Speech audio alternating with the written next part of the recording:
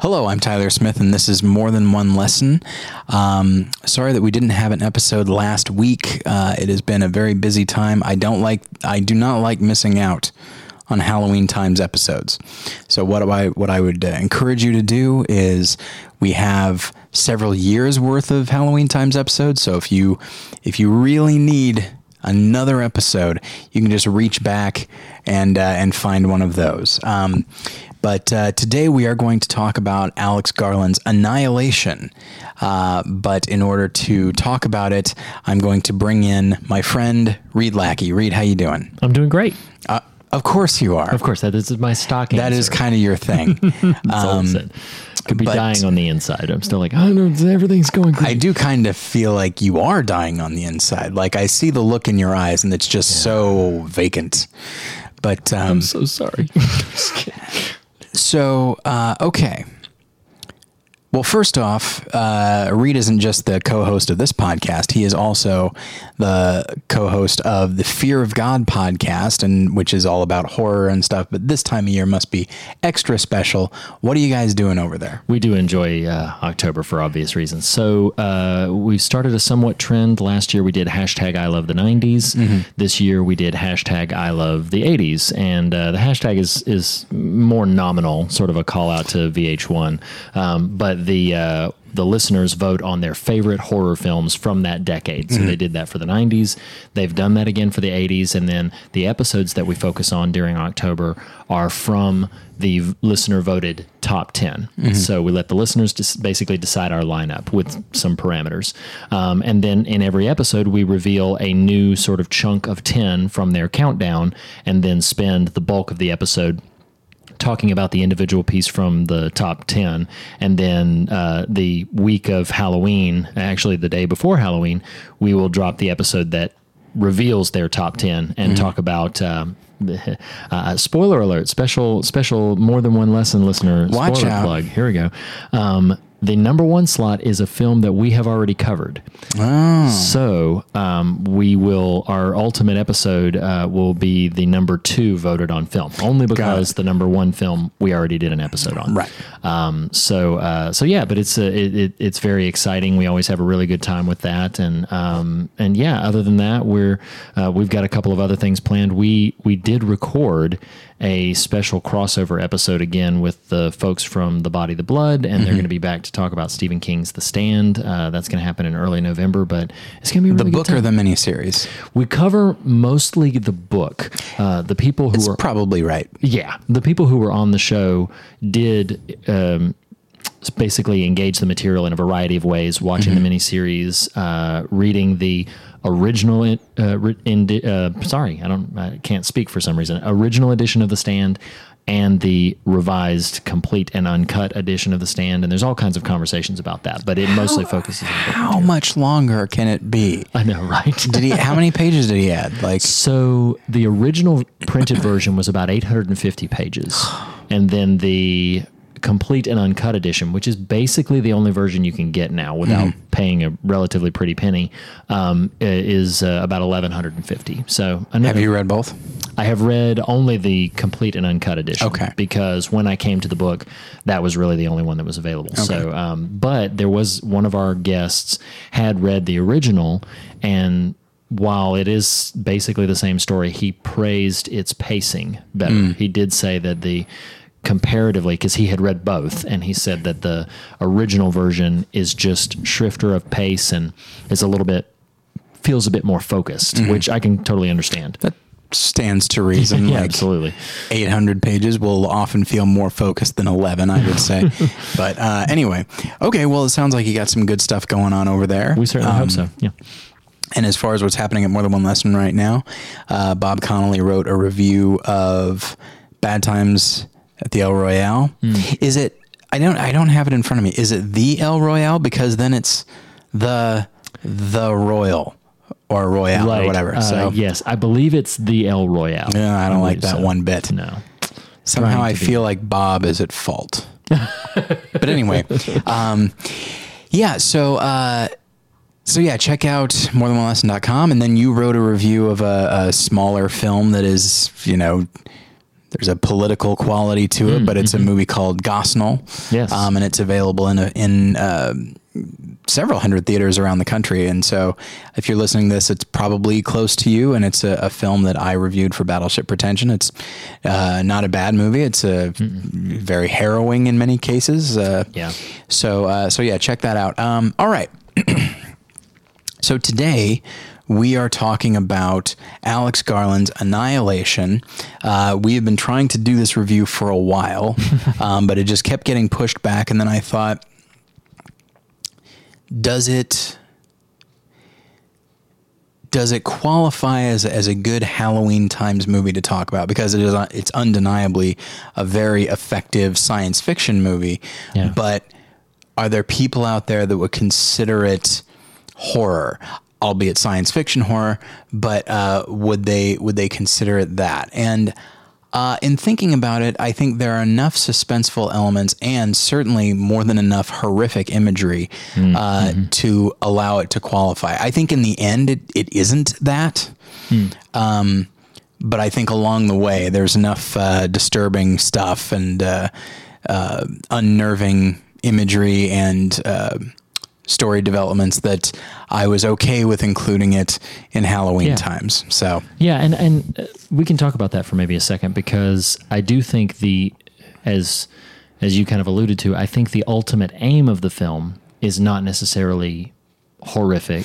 No, but I think almost undeniably, I would probably go toe to toe with anybody who denied the horror in getting to its ultimate end. And I think that when we discuss the ending, which I'm sure we will, it could be seen in a couple of different ways, and I think one of those ways could be seen as a somewhat scary element to even the ending. But I agree with you that the ultimate aim of the film seems to be more the exploration of ideas, and Alex Garland is that type of creative anyway. Very much so. So I don't think there's much need to justify. I will say this: there is a scene in the film that gave me one of the most visceral reactions I have had in a theater in a very long time, and that includes from straightforward horror films. Yeah. There's one individual scene in the film that I had a physical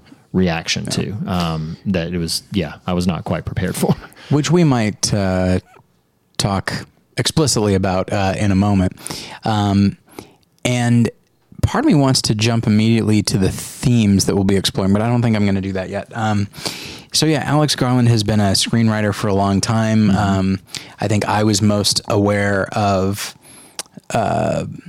his film, his screenplay for 28 Days Later. And then he actually wrote the companion film. I forgot that until I started writing all this down, which is Sunshine. So he's worked with Danny Boyle. He wrote The Beach as well. So he's worked with Danny Boyle quite a bit. And what's interesting is that he only recently started directing. He made Ex Machina. He made this film. And as sometimes happens when an actor becomes a director or when a writer becomes a director, is that their initial efforts tend to emulate the director that they are most familiar with. Okay. So like when George Clooney made Confessions of a Dangerous Mind, it felt very Soderberghian, who he'd worked with fair amount to that point. Yeah. Here, though, with Ex Machina and this, I actually don't get much of a Danny Boyle sense. There's a certain, I don't know how I would describe it. There's a a frenetic quality to Danny Boyle. Like that, his films tend to move fast, and they just feel very like hyped up on energy. You know, they just have that quality to them. Maybe not all the time, but a good portion of it. His movies are just very alive. And I don't mean to imply that Alex Garland's films are not that, but he's making science fiction films, and by and large, something that I have found, and maybe you can speak to this as well, something that I found in science fiction, at least the good ones, is a real patience and a real methodical, meditative pace. And I think with Ex Machina, where just things kind of unfold very slowly as the characters, you know, there's often a dawning quality of where something dawns on the characters, usually in the third act. And so I think that his films certainly have that. Would you say, just in your opinion, like with science fiction, I know you're more of a horror guy, but you like science fiction as well. Almost as much science fiction, yeah. Would you say that is a common theme to like most of the science fiction that we talk about?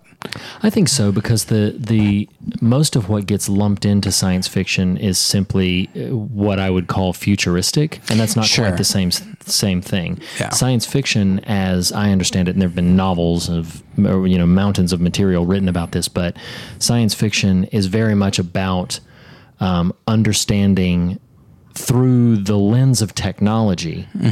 More about the human spirit, the human condition, matters of interpersonal relationship, the sort of state of being that we find ourselves in. So it will utilize conventions of technology to explore states of reality. And as a result, demands a certain patience, demands a certain deliberate and intentional approach to things, even though what they're approaching, and part of what I really respond to in science fiction, honestly, is similar to what I respond to in horror, though I feel like horror is after different things, is this kind of reach towards what does it mean to be who we are and what we are.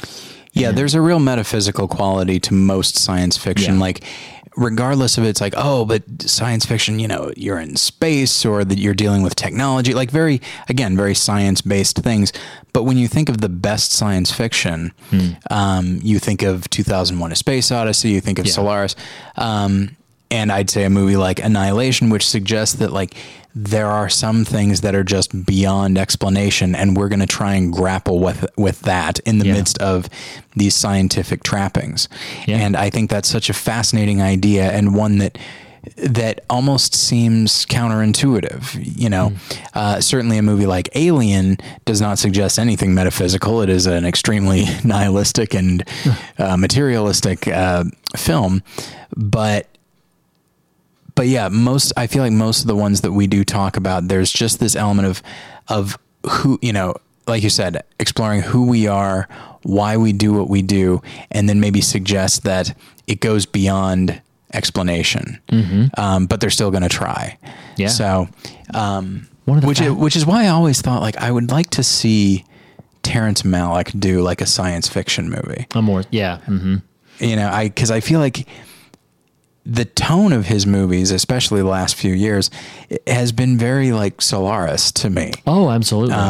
Well, and if I'm going to say his name correctly, Tarkovsky. Is that right? So I'm a recent fan of his. I had not seen, I think the first film I saw of his, I maybe saw probably 3 or 4 years ago. Okay. I think it might have been Stalker. Yeah. But so I'm a relative newcomer to his work, but when I saw Solaris, he's such a, and I'll say this about science fiction in general, it's staggering to me how a lot of science fiction deals with spiritual realities. Of course, I'm coming from a faith perspective, so naturally I'm going to see that in more places than maybe some other listeners would, but they deal with spiritual realities often accidentally, like they're bumping into things by exploring technology and by exploring.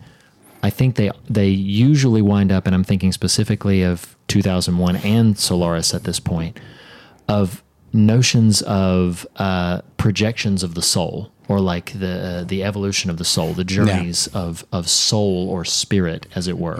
And I have always found it fascinating that in science fiction, which you would think, and many people would profess, is really just about, you know, technology and where human beings or materialism, where material will take us in the future and how we will progress with it, but instead wind up really contemplating matters of, again, the spirit or the soul, something deeper. And Josh and I did an episode about Interstellar a while ago, and that's a film that definitely deals in the metaphysical and the spiritual, but it doesn't want to. Yeah, like, right. When it spoilers for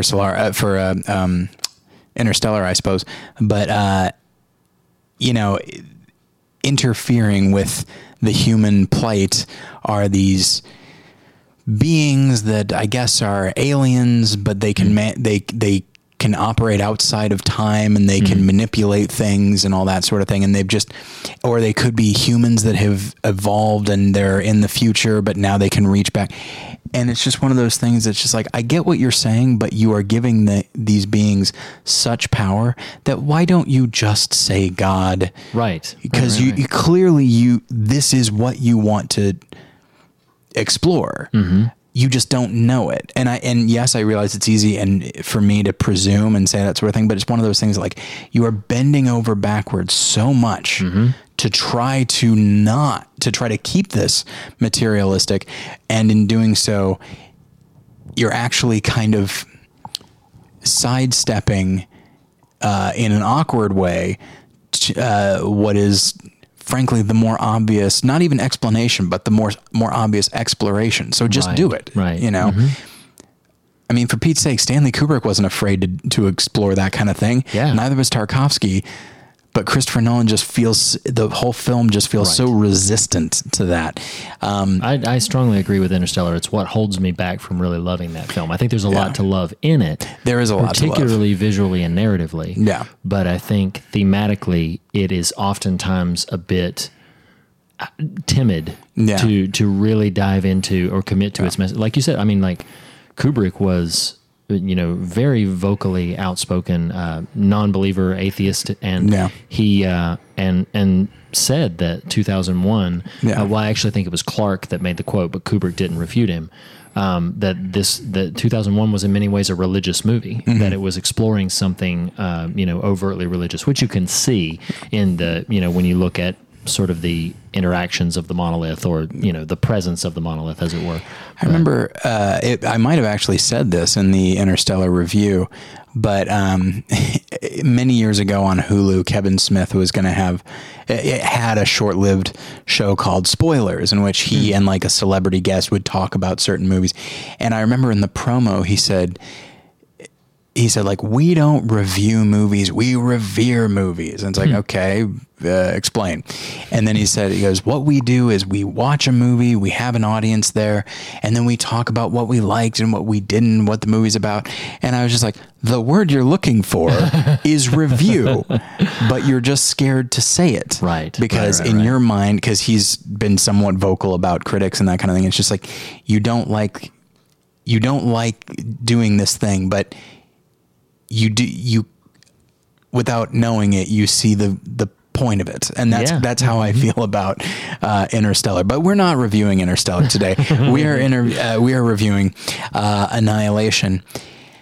And Annihilation is a film that by the time I saw it, I think it had been out for 2 weeks, and I had heard so many people just like talk it up, and I had liked Ex Machina quite a bit. And so I thought, like, okay, I think this movie's going to be something special. And I saw it on my birthday alone. Oh my gosh. Because Jen was not feeling well. Yeah, oh man. So, like, oh, God bless her, she tried, but she wasn't feeling well. So like, we went home, like I basically like put her to bed, and then I was like, okay, historically my birthdays don't go well. And so I just thought, like, you know what? I'm not going to let it be this. And so I sent out a text to a bunch of people, and I said, I am going to Coral Cafe in Burbank. I'm going to be there alone, but if anybody would like to join me on my birthday, That would be great. And thankfully, many people did, which was very nice of them.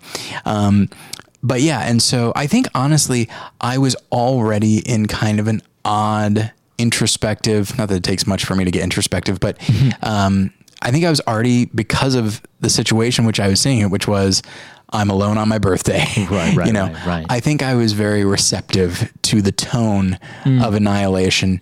And I was just so, I don't want to necessarily like burn the ending just yet, but I was just astonished. And I had heard some of the stories behind the scenes about the studio wanting to change the ending because audiences didn't understand it. But the producer, I think Scott Rudin, said like, no, we're going to keep it as it is. Yeah. And ran the risk of really alienating people because it is not Star Wars. It is not Alien. No, it is much and it's not necessarily as advertised either. I agree. And as it was unfolding, I just had a smile on my face, and I was just watching with just my eyes wide open, just being like, I so seldom see this, unless I'm watching an older movie or something like that. Yeah. Because that's the other thing is, I expect these kind of narrative beats from an indie film, but then they don't have the budget for it. This is an indie sensibility with with real money behind it. And Alex Garland, like, as much as I liked Ex Machina, like, he does a lot with, I would say, a limited budget. Here he has a much larger budget, and he, in my view, just declared himself as like one of the most interesting filmmakers. Hey, the film didn't do well, so who knows if he's going to be allowed this again. But I hope so.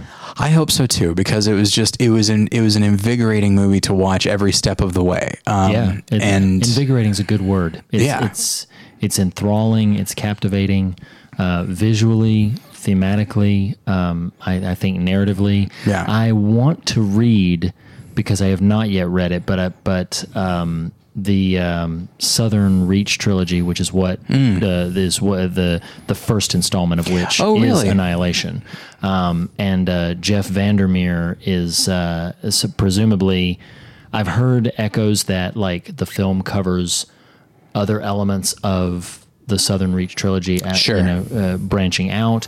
I've heard that it takes the first book and just sort of goes to different places with the ideas or whatever. But I've been very curious to read those books, and I haven't had the chance yet. So I really want to.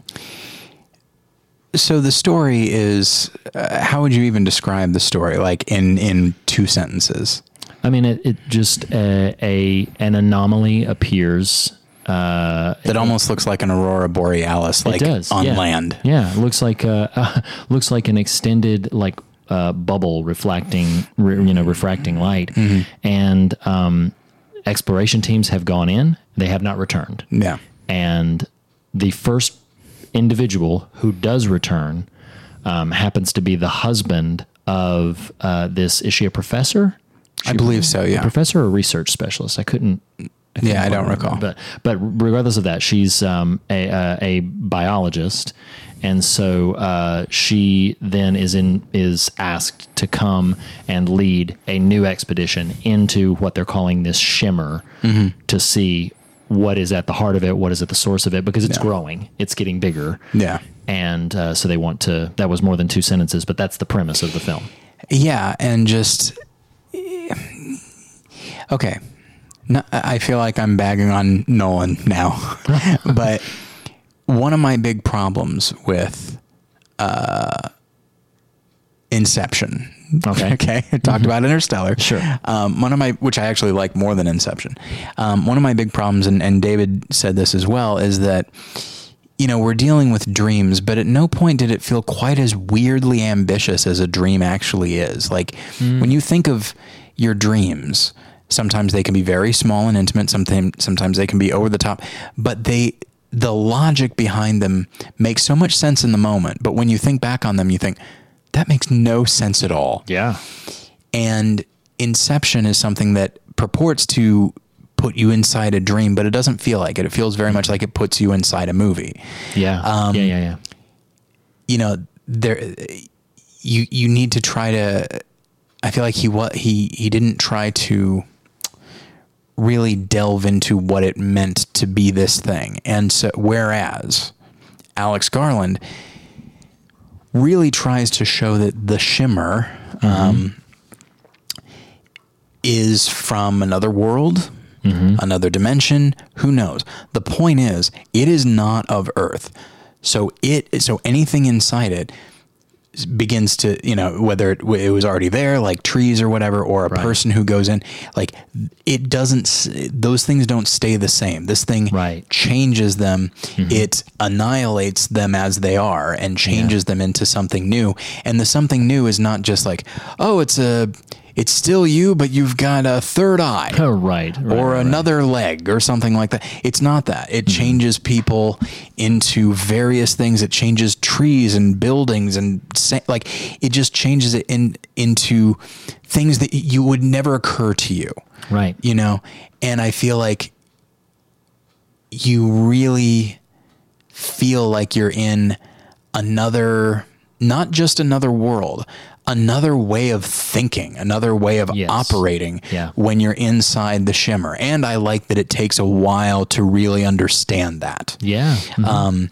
Even down to the idea of time dilation, like where you never quite know how long you've been in there because time just doesn't mean the same thing. Right. In the same way that I feel like a movie like Arrival, when it's talking about language and writing, and we're dealing with aliens whose language isn't similar to any language on Earth, and whose writing is not similar to any writing on Earth, as it wouldn't be. It is a completely different species. Yes. As opposed to, they're green, you see. Right. And their writing is still left to right, line by line, Absolutely, yeah. Like, I think one thing that I like about fantasy in general, but also science fiction, when it's done right, is that it just shows you, it just takes your world and turns it upside down, inside out, and turns the lights off.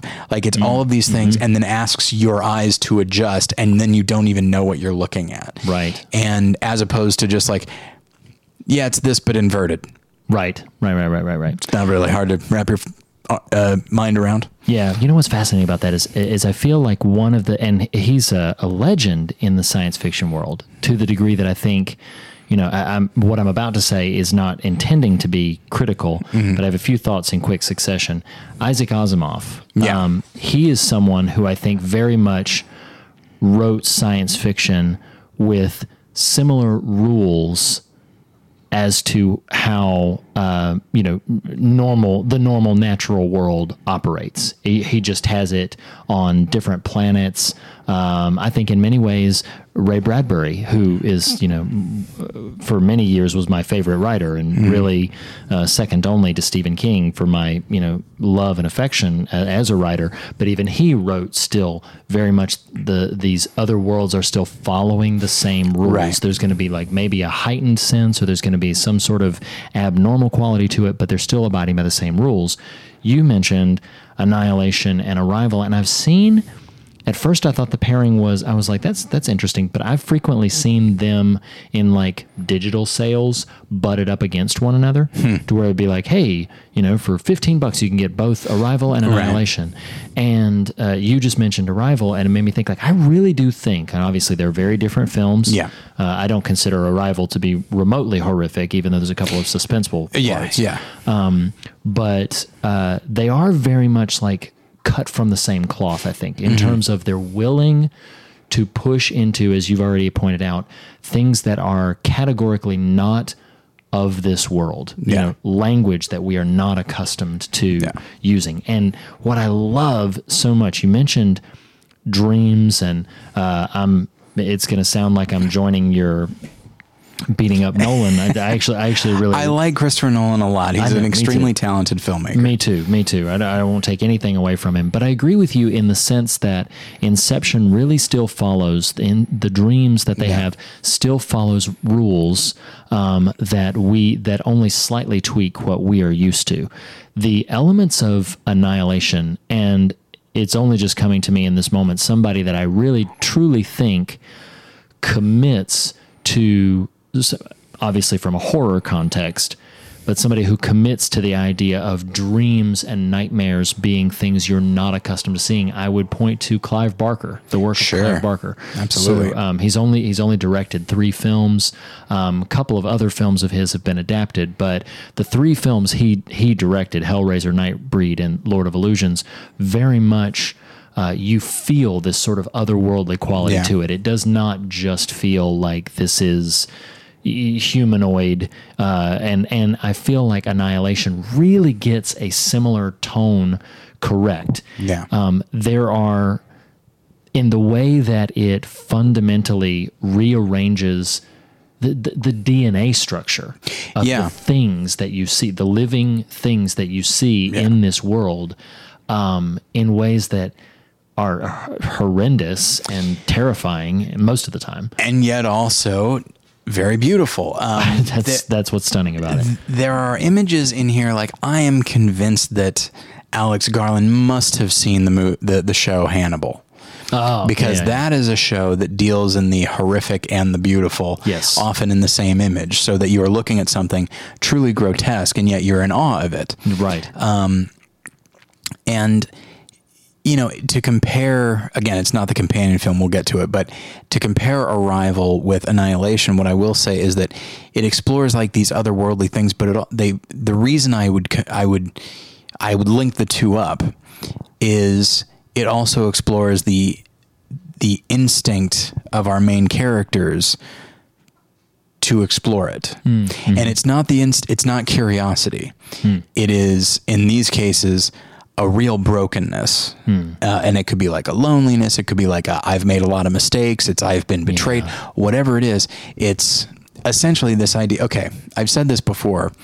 An old youth pastor of mine, Randy Edwards, R.I.P., he once described suicide in a very specific way. And I think I've talked, again, I know I've said it on the show, probably when talking about depression, but he once described suicide in a very specific way, where he goes, I can't imagine how difficult it must be to get to a point where you say, I don't know what's on the other side, but I'm out of here. One thing I do know is I can't take it here anymore. And so whether it be, Amy Adams trying to make contact with these aliens and really understand them, or Natalie Portman and really that whole team going into the Shimmer because there's not much left for us out here. Right. So even if it's a fate worse than death on the other side, like I'm going to go with the devil I don't know today, because the devil I know is intolerable at this point. And so that's something that I find really interesting, is there's a real, in both films, but I'd say maybe even more in Annihilation, there's a real sense of grief and brokenness and desperation and just a real sadness. And the Shimmer provides an alternative to that, and kind of an escape from that. And I think that's, as cold as science fiction can often be, it is one of the most humanistic genres I've ever seen. Like you said, they really want to try to use this very strange imagery and often a very strange logics and sometimes a very cold logic. I don't know anybody that would cry at 2001 or Solaris. Maybe not even this one. Arrival maybe. But they are really interested in the things that make us human, including our emotions and including our sense of loss and that kind of thing. So I think that's one of the many reasons why I really adore Annihilation, is because it's not just interested in like cool, weird imagery, which it could have. Right. Like this film could have been incredibly shallow, but still had the same imagery, and I'd probably still really like it. But it wants to use it for this very specific purpose. And what I like is that the purpose is never completely explained, because that ending is not completely explained.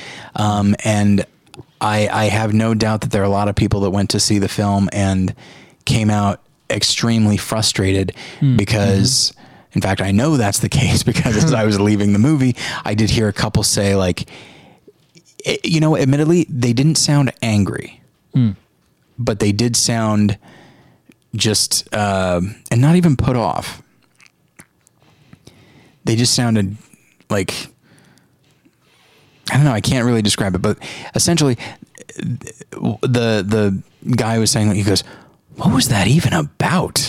You know? Right, and so right. he wasn't upset. He wasn't like saying we should get our money back or anything like that. Sure. He was engaged with it, which I think is better than not. But yeah, it's a good question. Like, what is the movie even about? And I think to even try to summarize it in one or two things, would be silly, because I think it's just like everything else. It's about the human condition. But I think in exploring some of the beats and some of the things that the characters say and common denominators between the characters, I think we can sort of begin to ascertain what the film is trying to do. But I will say, before we get into kind of thematic stuff, I did want to talk about some of the acting. Yeah, sure. It's an ensemble film. There is a lead, but it's a whole team going into the Shimmer. Right. And each one, and it's 5 women, which I find interesting. And each one has their own history. Each one has their own issues. Sometimes, honestly, if I want to, I don't want to give the film a complete pass. Every once in a while, the dialogue is a little bit clunky as they're talking about their past and that kind of thing. But I think the actresses mostly pull it off. Yeah, I agree. But yeah, and Natalie Portman is an actress that Black Swan was my favorite movie of that year. I thought she was marvelous in it.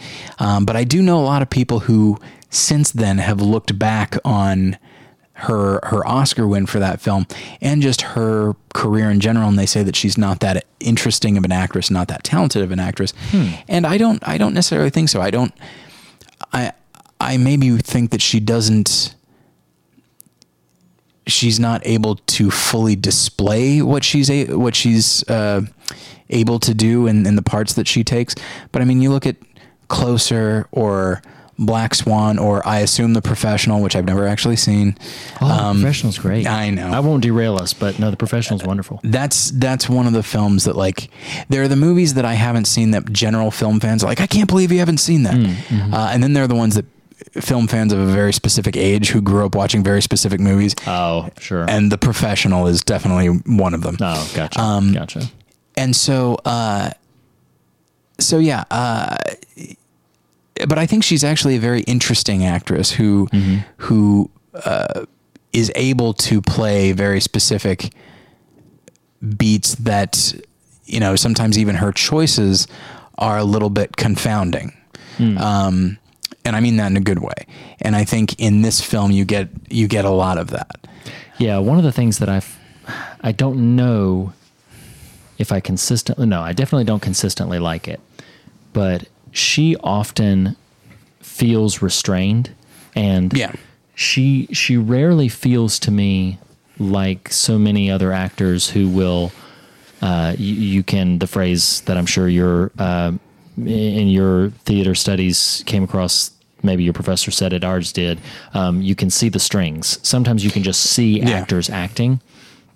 And Natalie Portman is one that I always feel like she is restraining herself, and sometimes I can see how that would come off to someone else as almost a non-choice, as if she was just reciting the lines or going through the motions. But I do think it's something that's very deliberate on her part to try to push forward some subtext in what she's doing, which is part of why I think, she's a very lovely actor, but she's also, she has this quality to her where you do consistently feel like something is bubbling under the surface. Yes. And I feel like when the material itself is shallow, I'm looking at you, Star Wars prequels, but when the material itself is shallow, then whatever subtext she may be bringing to the role, it doesn't really mean anything, because she may have this full, rich inner life, but because she's restraining herself so much, it doesn't seem like it's showing forth. Yeah. Whereas versus in Annihilation, where there is, honestly, her role in this. Okay, I'm going to make a comparison. I talk about him from time to time, but I think Natalie Portman is a better actor than Keanu Reeves is. But Keanu Reeves' presence in certain films, like for instance, I'll point to The Matrix. And one of the reasons why he works so well in The Matrix is that there are so many other interesting things going on around him that if he was doing too much, there might be some degree of like scene chewing, or it might not quite vibe or work. And instead, what he does really effectively, like the way he holds his body and just sort of his movements and his general presence, his general aura, if you will, it works really well in that film. In a similar way, Natalie Portman's restraint in the midst of the shimmer and all of the things that are going on around it, I think counterbalances really, really well. Including the other performances. Absolutely. Because the other characters, I feel like it's reductive to say that they lose their minds. I don't think it's that. Yeah. I think one of them does. Whereas I think the others feel a certain degree of liberation.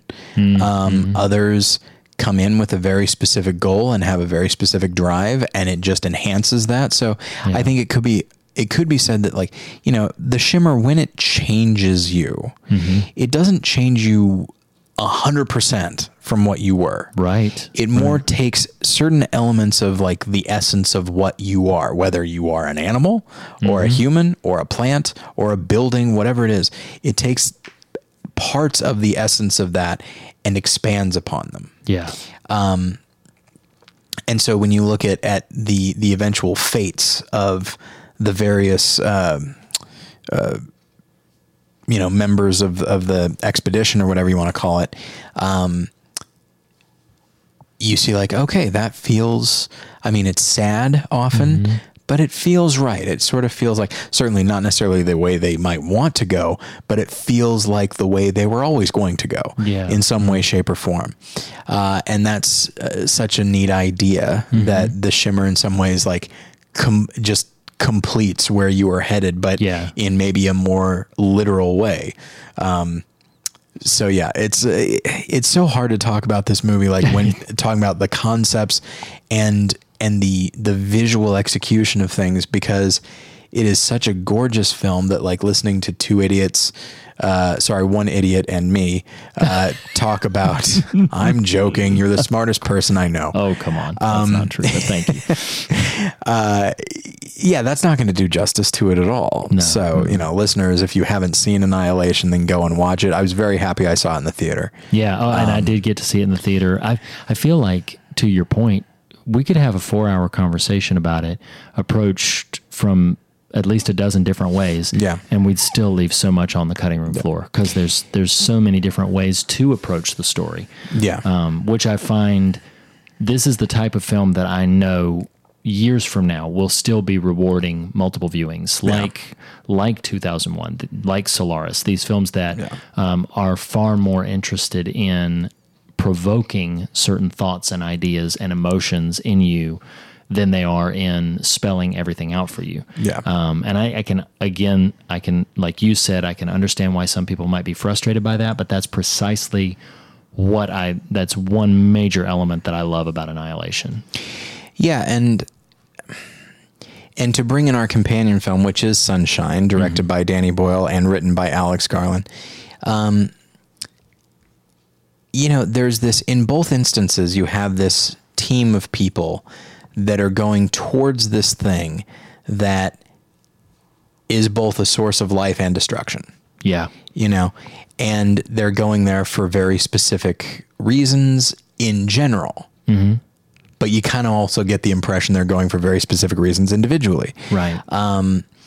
And in both cases, you have, maybe not everybody acknowledges it, but you have people just say, this is so beautiful. And sometimes they say it right before they die, Right.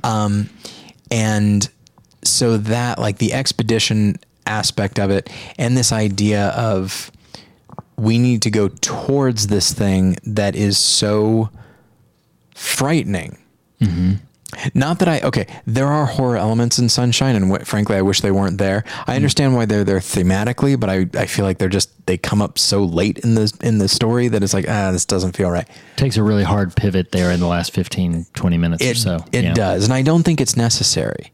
Like, it felt like it was and so maybe I'll blame Alex Garland, maybe, who knows, but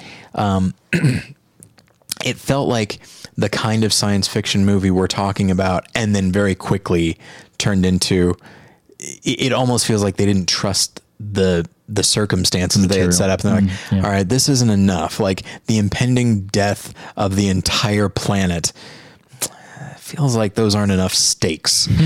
So let's bring like a killer in here as well. Yeah. Some twisted, like, how did he survive all those years? Let's bring some stupid Event Horizon. There are elements I like about Event Horizon, but it's not a smart script.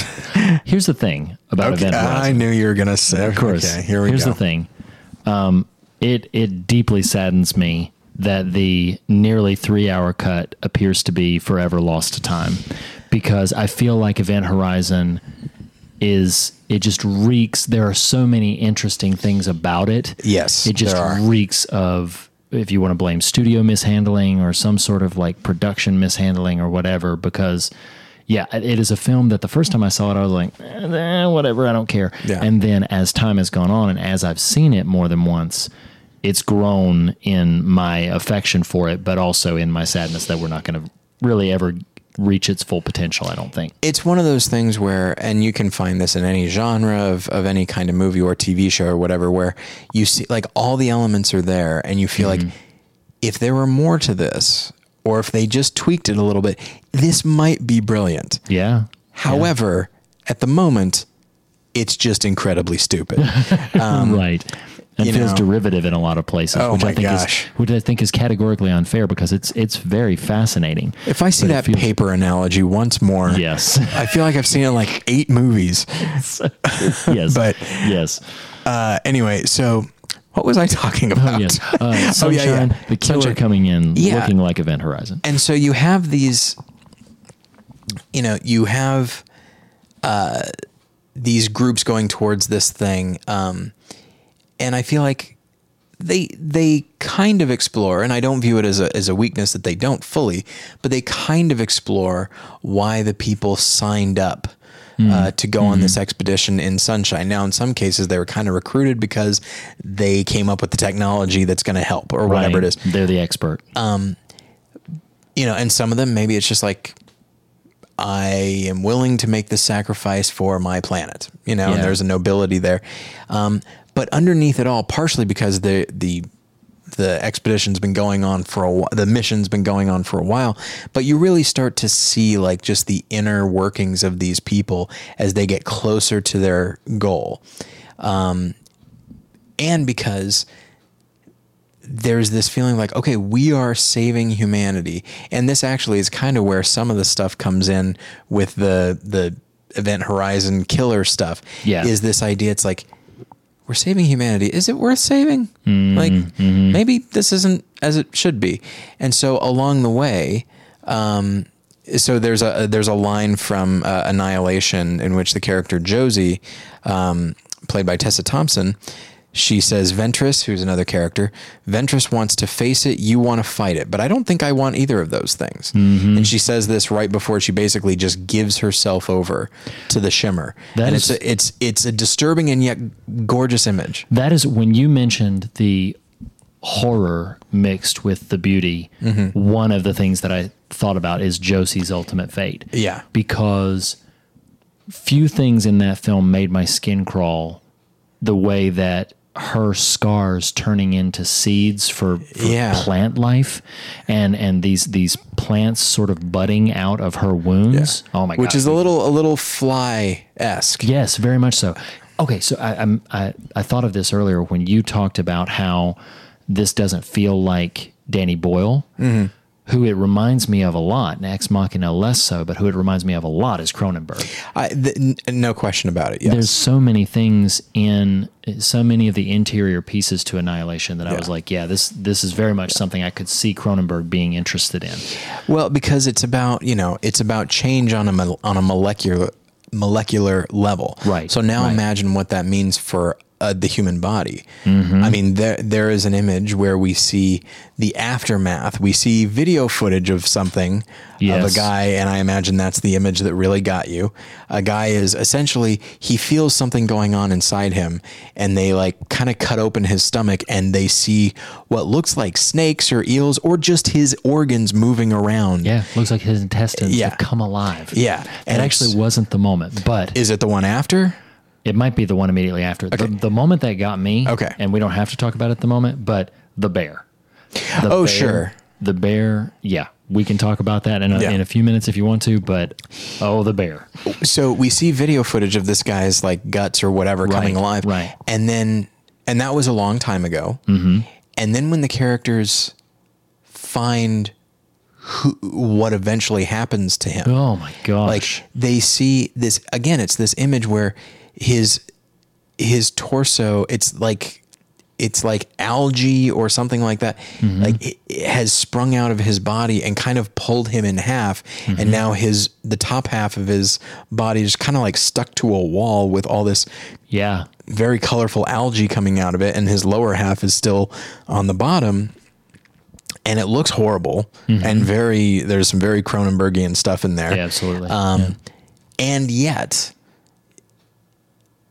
I don't think the film ever fully, I think the characters do, but I don't think the film ever fully views this as a negative any more than it views Tessa Thompson's eventual absorption into the shimmer.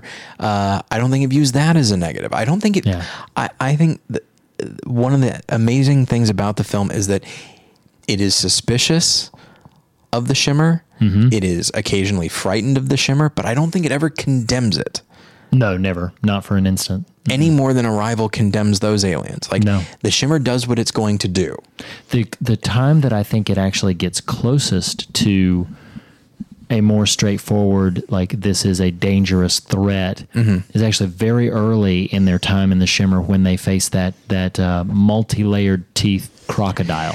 Yeah, which makes sense because, you know, we're still pretty far out. We're not very far in. Right. You know, we're not towards the center of the shimmer. So we're still getting just slightly weird versions of our world, which is like, oh, I don't like that. Right. But as we get deeper and deeper, like the shimmer starts to make, it's not so much that it makes sense, but we start to understand more of what it is doing.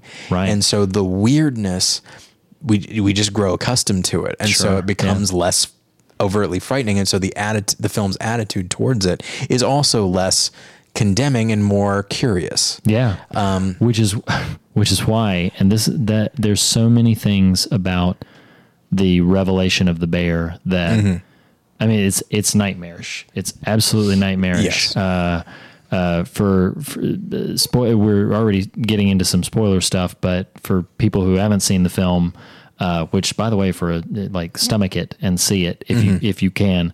But there's this bear that is kind of faceless. Its face is like a skull. Yeah. And it is otherwise looks like a normal bear, but its face is more like just the skull of a bear. Yeah. But the worst element about it is that when it roars, its roar is the very human scream of its last victim. Yeah. And its last victim was one of our expedition party members. So many elements of that concept deeply disturbed me, deeply upset me. Yes. And even in that, to your point, even in that, it does not feel as if this shimmer thing is like this malevolent, ultimately, predatory thing. It's just I don't think this is necessarily the appropriate place to go thematically, and I know it's not what you want to talk about, so I don't want to divert us too much. But it is this notion of like you're moving into something that is terrifying and will fundamentally alter you irrevocably. Yeah. But beyond this point, beyond this terrifying, inalterable point, This is just the thing that happens. And whether it be the bear or the flower people, and no, I'm not talking about hippies. I'm talking about literal flower people. That's crazy. One way or another, the shimmer is going to, I was going to say get you, but that sounds like I'm going to get you. Yeah, that's more predatory. Right. The shimmer is going to bring you in. Mm-hmm. And it's going to absorb you and you'll be a part of it. And that sounds terrifying, but it's also like you're now officially part of this bigger thing that is perpetually changing and sometimes beautifying and all that. And so the idea that the bear takes on these elements of the thing that it killed, that is horrifying, but it's also like, strange as it may sound, it's like, now you're never gone. Like part of you is still with us as a function of this bear, which is a function of the shimmer. Like it's just, it's wild to think about. It's great. It's just such these ideas are just so awesome in the movie. And I think it's one of my favorite movies of the year. And one of the reasons because it's just, I use the word curious. It's just, a lot of the best science fiction has a real curiosity about what we're seeing. Absolutely. And it understands that if you watch a nature documentary, you will eventually see something get horribly murdered and not murdered, just killed. Right. And you'll feel bad for it, but it's like, but that's part of it. That's part of what this is. Yeah. And with the shimmer, we're just seeing we're seeing like our own nature documentary, but of a nature we've never seen before. Right. And so what I wanted to do is I wanted to talk a little bit about this. And I'm actually deviating a bit from my notes here because I think we're headed in a different direction, one that I'm actually more excited about, which is this idea of attempting to move closer to this thing that is scary and mystifying, but seems to give you purpose. I'm sure you know where I'm headed here. Sure. But that's the thing. You're moving towards it, but you're also moving away from other things. Okay. And so there's a line by the Ventress character played very ably by Jennifer Jason Leigh, in which she says, "I think you're confusing suicide with self-destruction, and they're very different. Almost none of us commit suicide where almost all of us self-destruct. Somehow, in some part of our lives, we drink or take drugs or destabilize the happy job or happy marriage, but these aren't decisions, they're impulses. And in fact, as a biologist, you're better placed to explain them than me. Isn't the self-destruction coded into us, imprinted into each cell?" And so like this idea of an inherent brokenness that will just ruin the things that we interact with. Right. And then I have a quote here by someone named Jared Wilson, Jarrid. I made these notes a while ago. I don't know who that is. I think he's a theologian. Okay. Based on this quote, I'm going to say it's a guarantee. Okay. Abraham was old. Elijah was suicidal. Joseph was abused. Job went bankrupt. Moses had a speech problem. Gideon was afraid. Samson was a womanizer. Rahab was a prostitute. Noah was a drunk. Jeremiah was young. Jacob was a cheater. David was a murderer. Jonah ran from God. Naomi was a widow.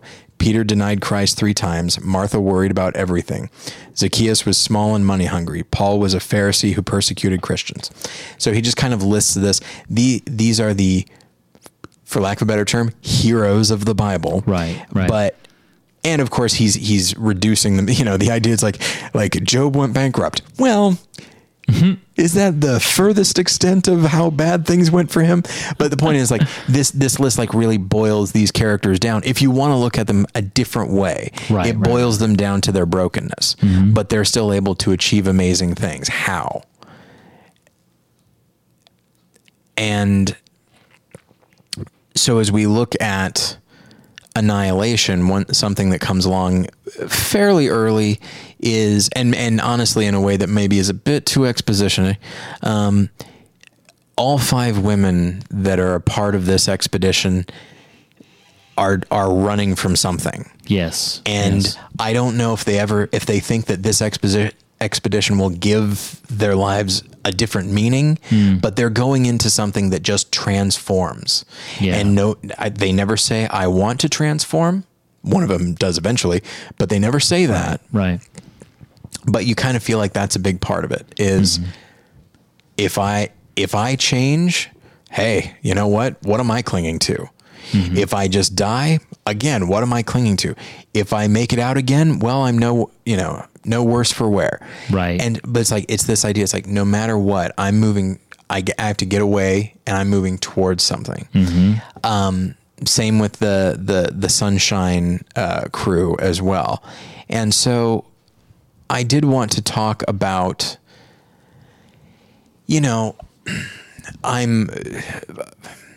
I don't mean to say to speak as though I'm uniquely qualified to talk about this, but I'm very acquainted with my own brokenness.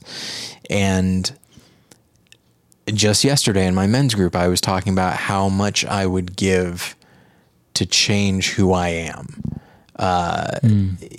Like I don't often feel grateful for the stuff that God has given me and the stuff that God has made me, because all I see is what I lack. And I just, and there are times, I don't do this anymore, but there are times that I pray, when I would pray to God, it's like, can you just like make me different? And I don't mean to, I know that plenty of people pray that for various reasons, but it's like, I don't like being good at this stuff. It's dumb and nobody values it. Why can't I be good at this other stuff? Whatever it is. And, I stopped praying that because it wasn't happening. And also I think I realized like, this is not the proverbial thorn in my side. This is not the, me being good at one thing and not another is not an actual flaw, Right. But this deep desire to get away from myself and get away from my instinct and nature, whatever you want to say, is something that I can really relate to in these movies. And then in the situation of Sunshine, like I was saying, like moving towards this thing that might give your life meaning, but as you do, you wonder, it's like, well, what am I clinging to here? Is humanity worth saving? And so, as we talk about, anytime we talk about salvation or redemption or any of these very Christian concepts, we are also talking about transformation. Yeah. The big thing with Paul is that he was formerly Saul and then underwent not a physical transformation, although he was blind for a short time. He underwent like a major change, so much so that his name couldn't be the same. He was a different person. And there's a transformative element. And I think there are times when that scares us. And I think there are times when that invigorates us. But I just kind of wanted to explore that a little bit with this, because specifically in regards to not necessarily sin, but like our instincts to do the wrong thing and to keep returning to behavior that is destructive. Specifically as we are Christian, like we have been faced with redemption and transformation, and yet we still cling to this, what people would call the flesh. We still cling to this thing that we used to be. And I don't know. I don't know why we necessarily do that. I guess it's the idea of like, well, it's what's safe. Like I'm running from it, but at the same time, it's what I know. And that's not necessarily a part of Annihilation, but again, these characters are bringing this with them as they go. Right. So yeah, it was just something that I wanted to kind of, I don't think I'm going to get to the bottom of anything today or solve it. But it was something I was thinking about. Yeah. And so a few thoughts there. And no, I don't think some things has, as I occasionally put it on the fear of God, I don't think some things have a bumper sticker. I don't think some things have like a real tagline that you can put on. But I feel like when we're so what we're looking at is something that will, when we talk about sin, its inherent destructive properties. Right. But I think we are drawn to things which are sinful out of a desire to create something. Mm-hmm. That's very broad language, but here's kind of what I'm after, that we want to generate things in our life. Scripture, of course, says that there is pleasure in sin for a season. Sure. There's overt things that we could look to that we become addicted to, but we are drawn to them because they fulfill a certain momentary pleasure, and that's why we're drawn to them. But I do feel like when people are moving towards toxic or sinful things, they are, man, this is so broad, but hopefully what I'm saying will not feel too far afield of the reality. I think we are striving towards generating something in our life that we believe, at least fundamentally, will ultimately benefit us. I'm going to pursue that relationship. I'm going to acquire this thing because I have the right to, and I have the agency to, right. And I'm going to go after this thing. And so we bring in that pursuit, in the efforts to create something, we bring something destructive into our life. Yeah. Now, as I've said multiple times, and smarter and wiser people than I am have said before, the kingdom of God is backwards, and the way the Lord operates is backwards. And I'll say this, and then I'll tie it into Annihilation, is that we, if you want to use this language, our sinfulness, seek to generate and create things by destructive means. Now, we don't automatically call them destructive, and most of the time we don't automatically think they are destructive. Right. But those things may come in such a way, and it deposits toxicity into our spirit. And so it's destroying us all the while we're trying to create something. But with the kingdom of God, he actually invites you into destruction. Mm-hmm. As I believe it was Bonhoeffer says that basically the Lord bids us to come and die. Yeah. So he invites us into destruction, into the cross, into taking the cross up and following after him. So the invitation of the gospel is into losing yourself so that you can find yourself, and which is the exact opposite of what tends to be the sinful tendency to try to generate or create something by means that will ultimately wither us from the inside out. I'm thinking the most overt example that comes to mind is the greed that some people try to amass a legacy. Mm-hmm. Rich Mullins had a statement, and Rich Mullins was an eminently quotable human being, but he had a statement that I loved where he said, "If my ambition is to leave a legacy, what I will most likely leave is a legacy of ambition." And that's one of those very neat, reversal phrases. But I do think there's a lot if you don't master your anger will become your master. Exactly. It works unilaterally. But I do think there's a lot of profundity in that idea of if your goal is I'm going to make a difference, then chances are you're going to deposit so much destructive toxicity along the way that and I'm thinking. This is a bit of a tangent. I promise I will bleed this back into Annihilation. I'm thinking of how divisive the ultimate legacy of Billy Graham was. When Billy Graham passed away, it took me a bit aback at how many people were debating over whether or not his contribution to the larger culture and history of American sort of evangelism was beneficial or destructive. Yeah. And I'm not going down that avenue, but I'm simply pointing out that sometimes, legacies can be complicated. Yeah. And what I find interesting about Annihilation is that,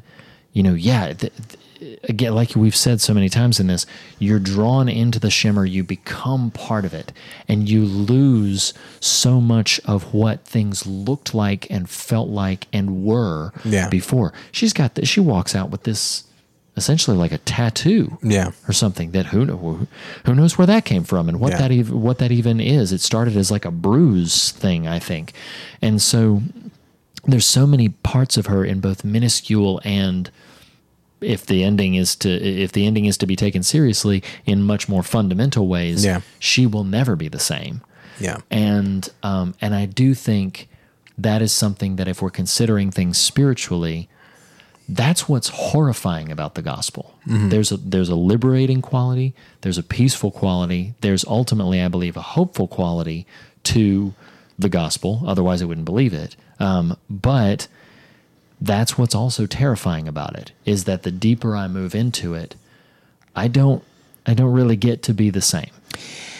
Yeah, it's, it reminds me in a lot of ways, actually, of The Great Divorce, that wonderful C.S. Lewis book. I mean, when you think about, like, now that we're talking about it, when I think of the visualization of The Shimmer, part of me is like, I just want Alex Garland to make a version of The Great Divorce. Oh my God, wouldn't that because be great? it's very thematically similar. It's people who come from hell, which is a very, they know what's expected of them there. Right. And they come to heaven, and it's so different than what they're used to. Like, and they themselves physically are not ready for it. Right. That, like, the grass, like, literally hurts their feet because it's real and solid, and they can't even really make an impact on it. But people come and they bring their sin with them. And so, like, there's this one guy who has like a little lizard thing on his shoulder, and it's constantly whispering into his ear and like making him hate himself and stuff like that. And then finally, like, an angel says, do you want me to kill that for you? And he goes, yeah, sure. Okay. So the angel starts to, and it hurts the man so much. And he goes, no, never mind. You know what? I can live with it. And then the lizard just keeps whispering. And finally he goes, you know what? Go ahead. Right. Because if this thing kills me, it's better than this. Yeah, right. And the angel eventually does kill the lizard, and it causes the man tremendous pain, but eventually he's done. Like, the lizard is dead, and then the lizard turns into, the dead lizard turns into this, like, this big radiant horse that the man climbs on top of and rides into heaven. Right, like, right.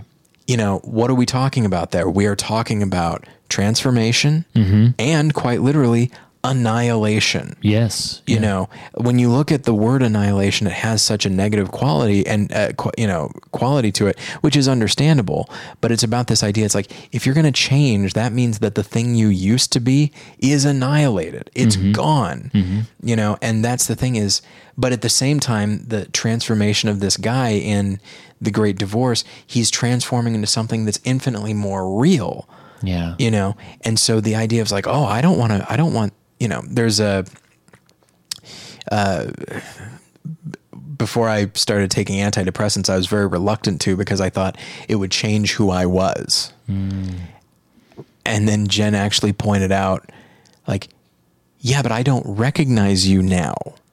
She's like, the depression has changed you into somebody that you're actually not. Yeah. This might feel as real to you as it is, as can be, and understandably so. She's like, but I don't recognize the man I married. So then I started taking, like, antidepressants, and she goes, I'm starting to remember you now. And so when we're in the thick of, like, the negativity, the thick of sin, the thick of brokenness, whatever, we may not like it, but it's like, hey, you know what? I can live with it. It's fine.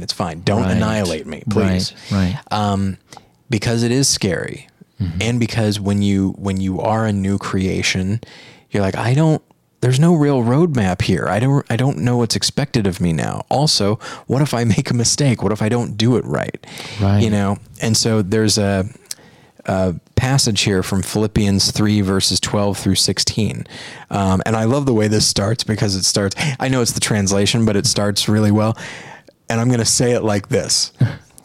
Not that I've already obtained this or am already perfect. That's how it starts. Yes, and it just sounds like a Woody Allen character. Not that I have already obtained this or am already perfect, but I press on to make it my own, because Christ Jesus has made me his own. Brothers, I do not consider that I have made it my own, but one thing I do, forgetting what lies behind and straining forward to what lies ahead, I press on towards the goal for the prize of the upward call of God in Christ Jesus. Let those who are mature think this way, and if in anything you think otherwise, God will reveal that also to you. Only let us hold true to what we have attained. And And it's this idea. I mean, he leads off with like, all right, look, I haven't done this. Right. But I do understand the principle here that because it's already been done, because the hard work, the like before we allow ourselves to be annihilated, to put it in those terms, Jesus allowed himself to be annihilated first, which was must have been a heck of a thing because he didn't have any sin to annihilate. Yeah. It was just him. And so because that has happened, we can look at that as an example. We can look at that as, something to strive towards, but it is also the thing that allows us to move forward in our transformation with the freedom to make the mistakes and to fall back into old habits, to look back instead of looking forward. We make those mistakes, and it's not going to be, it's not going to be easy to keep pressing on. Right. But thankfully we're not alone in that. That's the thing about Annihilation or Sunshine, is that in the end, Natalie Portman's character arrives where she is just completely alone. And it's wondrous, but it's also extremely intimidating. Sure. And she has to try and just figure stuff out for herself. Whereas like we just move on towards, the shimmer, we move on towards the sun, we move on towards this source of light and destruction. But thankfully we have something that has come out of that source to carry us along, and often carry us through, and maybe just carry us. Yeah. So and I know that we need to sort of wrap up, but these are very lofty ideas, and that's the thing is, when you watch Annihilation and you watch it towards the very end, like you could see like the new creations that we are now watching in the film. You could almost see that as a little bit insidious, except it doesn't seem that way. Right. It could also be seen as a little bit as optimistic and more purely loving and not suspicious and guilty and all of these things that the characters were bringing into the shimmer with them. Like that has been burned away, and now they're starting almost completely fresh. Well, isn't his line, and I did not get the opportunity to rewatch before the recording, but isn't his line something like, she asks him, "Are you my husband?" And I think his line is something like, "I don't think so." And it you're right. In other contexts, that might be the big shock reveal of like, oh, he's really, but it's not that simple in a film like this, because when we think about and so casually use terms like new creation, they've lost their weight. That term has lost its weight. That's very true. Yeah. And we don't understand what that means, because when we use, I'm going to try to be very, very brief here. I would also, real quick, along those lines, I would say the term born again. Now, admittedly, born again as a single noun, putting that aside, the concept of being born again, new creation, these are things we've heard for a long time. Yeah. But if we really take the time to understand or contemplate what they mean. Sorry, I'll throw back to you, but I wanted to incorporate that. But we're talking about a fundamental change. Yeah. And so I'm going to be very brief in this little setup. I had preached a sermon probably 15 years ago now at this point, but I had preached a sermon where I talked about when the people of Israel first came to Egypt, they came there because Joseph was there. And the scriptures call out in the early part of the book of Exodus, it says, a Pharaoh came who did not remember Joseph. Logically, we could take that to mean that if enough time had gone by that a Pharaoh did not remember Joseph, the people of Israel did not remember living outside of Egypt. Oh, yeah. And then they go through 400 years of enslavement, which means, just doing simple math, there were generations after generation who had been born and died in slavery. Very tragic thing to think about something like that. But when they cried out for freedom, and this was the thesis of my sermon, when they cried out for freedom, they had only one context for freedom, the Egyptians. Yeah. They only had the context of the world they had seen around them. Yeah. They only had the context of how these people lived and this degree of freedom, which is why we beat up on them a lot for it, but which is why when God eventually comes, brings Moses. The plagues leads them out of Egypt, and they're wandering in the wilderness. Naturally, when things get hard, they are going to want to go back to what is familiar. Right. They are going to go back to the only version of freedom that they know, not knowing the promised land that lays ahead of them. So when we talk about terms like new creation and born again, it is easy for us, I think, it is easy for us to, this may be a bit of too bold of a language, but we neuter those phrases by our persistent, casual use of them. Yeah, it's like, oh, it's a new car. Like, that's just like my car, but washed, right? Right. No.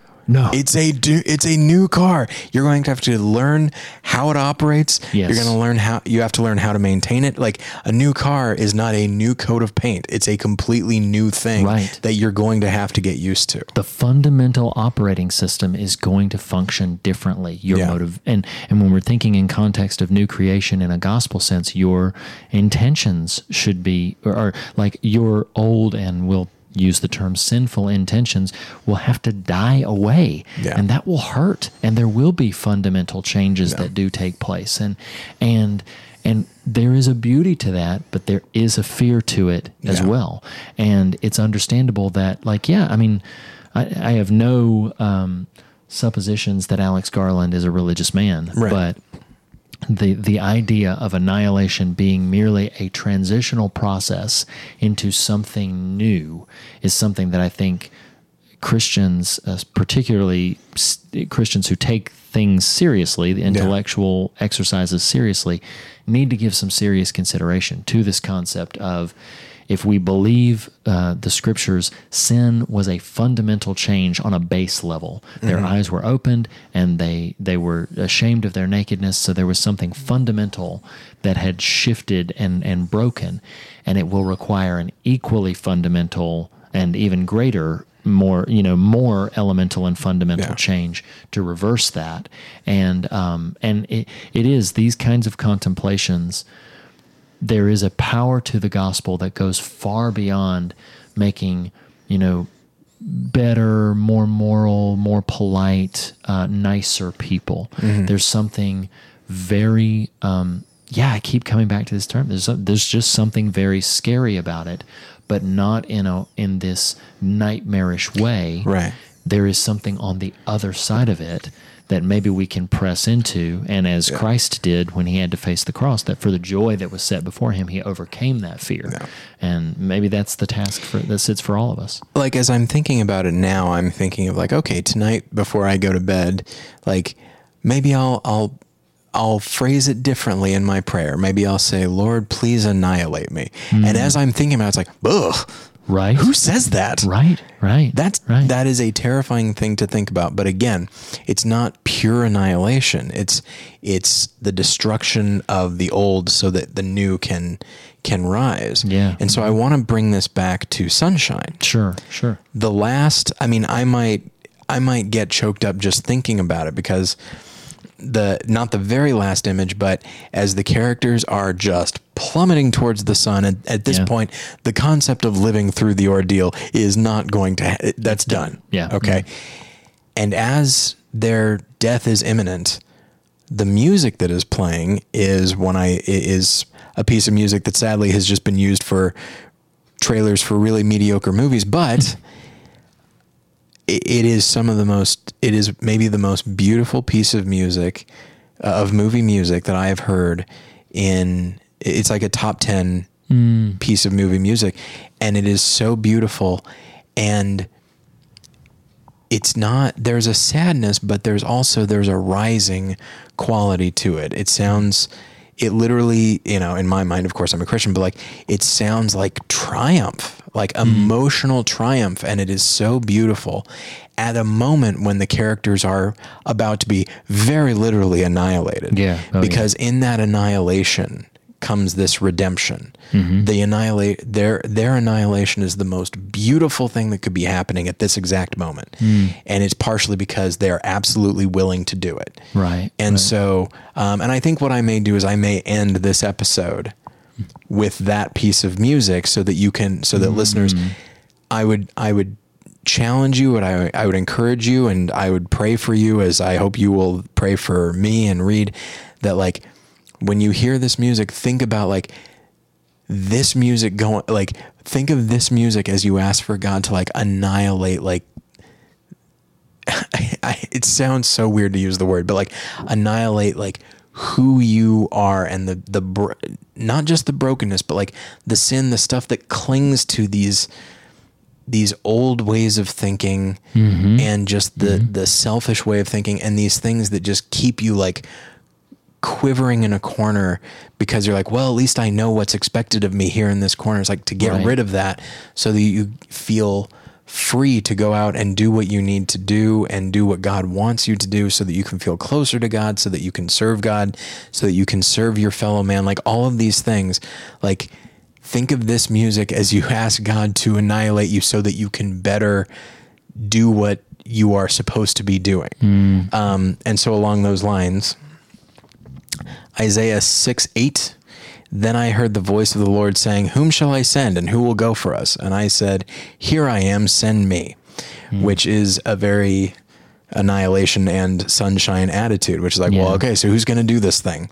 It's like, all right, yeah, I'll do it. And on one hand, it's like a really noble thing, but on the other, like it's a very scary thing, you know? And that's the thing is Annihilation. We're talking about it in Halloween times. There are extremely frightening and unnerving moments to it, but there's also there's extreme beauty to it. And what's more is, in the midst of the shimmer, annihilation is not the end. It's actually just the beginning. And so yeah, I think we'll go ahead and end it there, partially because my computer's almost completely out of battery. So that works well. But yeah, so feel free to comment on this episode. We spoke in very lofty, strange terms, but hopefully you were able to understand them. Hopefully we're able to understand them. I'm not sure I do, but yeah, so you're welcome to comment. Do check out The Fear of God, as they're talking about the best horror movies of the 1980s. And you can always email me, Tyler at morethanonelesson.com, or follow me on Twitter at More Lessons. You can follow Reed on Twitter at Reed Lackey, or at Reed Lackey, and the show at The Fear of God. At The Fear of God. Okay, so talking about some big stuff here. And Reed, thank you for being here. Thank you very much for having me. And we will go out on this wonderful piece of music from Sunshine. And as you hear it, I would encourage you to pray to God for annihilation. Oh, that sounds so horrible. Of your sinful self. Let's put it that way. Let's put that little in parentheses. We'll put that next to it just so that you feel okay asking about it. But anyway, thank you everybody for listening. We'll get you next time. Bye.